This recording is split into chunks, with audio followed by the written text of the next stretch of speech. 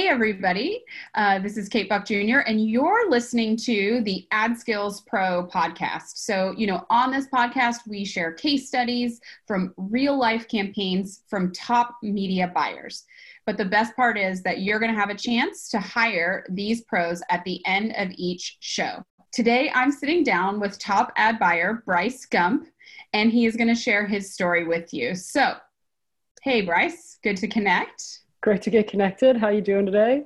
I'm doing great. We just had a cool conversation about, we've both been around and traveling and doing the digital nomad thing, sort of. We're both from Austin, Texas, sometimes based here. I'm home with the fam as well. So nice to see you from just a few miles down the road. Yep. And so let's just jump in. I hear that you have been crushing it with Facebook and Google. Is that little birdie told me that? Is that true? That's true. Okay, good. So tell me, I'd love to hear though, I want to, before we get to that anyway, I would love to hear a little bit about your path, your story. Like, what were you doing before you ran that first Google ad, back in, what was that, 2013? 2013. What were you doing before 2013? What led you to media buying? So right before I was media buying, I was actually a bartender. So I was in college. I ran an eBay store through college. So I had some familiarity with like the online world. I was really tech savvy, but I hadn't really dived into it. And then when I got done with school, I realized that, job prospects were slim and no one was probably going to hire me to pay me what I wanted to make or give me the kind of lifestyle I really wanted. So I kind of embarked on this online business world. And when I got started, I kind of was just like learning on my own, YouTube courses online. Some of the first people I ever learned from was like Rich Schefren and Perry Marshall and their Google Ads stuff. So just kind of getting into it and started working with local businesses, helping them with SEO and paid advertising. We're kind of doing everything for them.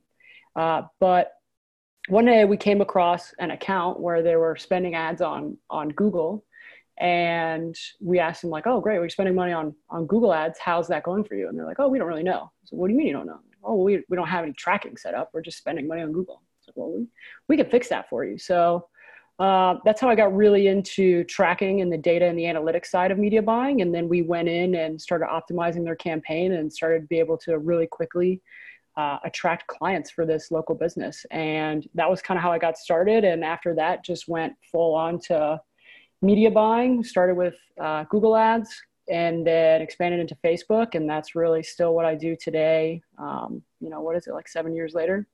What was you said you were, when you were in school, what was your major? What were you thinking you were going to do?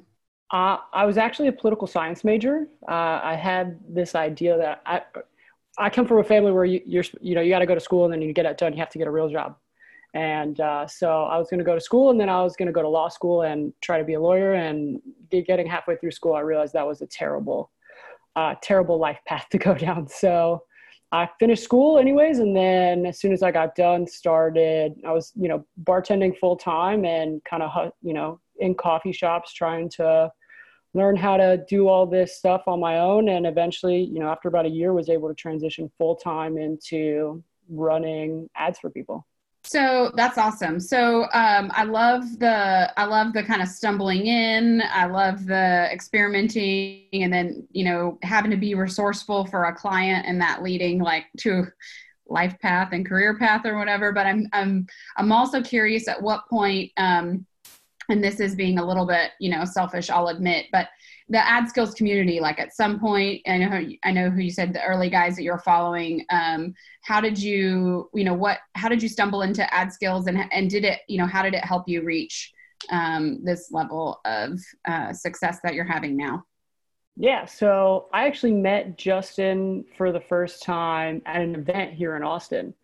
Austin's a incredible city. It's got tons of amazing entrepreneurs and there's a lot of really good events. So one of the events that I think we first met at, Kate, was the Internet Marketing Party.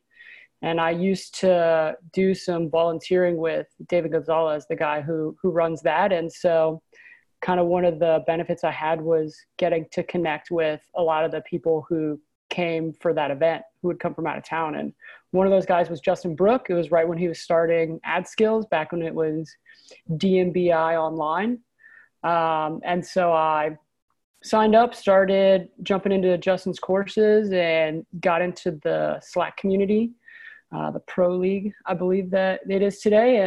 And it was just insanely helpful. So the biggest resource for me, hands down, is always the Pro League. Just having access to a large group of media buyers who are constantly, spending a lot of money on ads every day. And so we can give feedback to each other, and we can also really keep in touch with what's working now, because it's one of the big things in this industry is things are always changing. So having a community of people to be able to tap into and stay connected with over those changes is extremely valuable. And then also a lot of the systems and processes that we use at our agency today come from, variations that we learned from Justin. I think in this online world of trying to learn how to do traffic and marketing and all these things, there's a lot of things that don't really replicate and scale out there. And so Justin and the guys at AdSkills, they do a really good job at giving out systems and really trying to find stuff that can be replicated. And so we use a lot of those today in our agency. That's really awesome. So now I want to hear about some of the brag-worthy campaigns that you've run. You want to tell us about a couple of those? Yeah, definitely. So I think one of the campaigns that's been one of the most exciting to run is we've got one webinar that we've run now, and we've registered over 170,000 people. We've done over $1 million in sales through one single webinar. So before we had worked with this client, they had another agency they were working with, but they were getting a lot of the stuff that most people deal with when they're hiring agencies. They were getting metrics about how many leads they generated into their funnel that were being reported off the Facebook pixel. They were struggling to figure out what kind of ads and creatives are really going to work inside their campaign. And they were getting a lot of really inconsistent results, which prevented them from being able to spend a lot of money confidently. And so when we started working with them, we came in, we set up tracking. We started looking at real metrics like, how much ROI is this funnel generating, and really start to put a system in place to systematically test things that would make a big impact on the funnel, like different hooks, different creatives and stuff like that. And we were able to scale up the campaign. And yeah, like I said, the other thing that we were able to help them look at is like, what's the lifetime value of these customers that are coming through your funnel? So setting up tracking inside their CRM, being able to pull that kind of data. And yeah, like I said, we've done over $1 million in sales through a single webinar. How many registrations did you say that was? You've pushed through that webinar? Right now we've done over 170,000 registrations. Tell me, what's the niche or industry this client is in? Is it information products or? Yeah, so they have information products. They sell informations, but what also makes this, a really valuable campaign for everyone. Anytime you see really big campaigns like this, there's always there's a great team behind everything. And they have information products on the front end to acquire customers, and then they upsell them into masterminds, coaching, different high ticket items. And that's how this funnel has been able to do so much revenue, is because when we bring people in the door, they're able to, make a little bit of money on the front end and then make a lot of money on the back end. On the back end, so, yeah, definitely. That's awesome. So you're using Facebook, Google, combination? That's all Facebook. All Facebook. Okay. Yep, that's all Facebook. Another one that we recently started doing, actually just in the last couple of months, outside of the information space, because we do a lot of stuff in the information space. We do some traffic outside of that as well. So we've got a SaaS company out in California. They're a B2B SaaS, and we've been helping them get their traffic system set up for Facebook and Google. Their KPI, the biggest metric that they want to focus on, is generating sales calls for their sales team. And before working with us, they were averaging about 14 calls a month with their paid advertising. And so they were getting about 42 calls a quarter. And what we were able to do when we came in was take that same ad budget and help them diversify their traffic and set up the right offers. So we went in there, looked at everything they were doing. We actually changed the offers they were running on the front end, created new ads for them.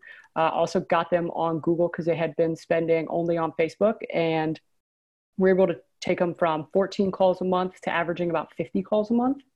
So we increased their sales calls by 269% in just 90 days by helping them take the same budget that they had been spending and just put a better strategy in place. From 14 calls to 50 calls a month. 50 calls a month.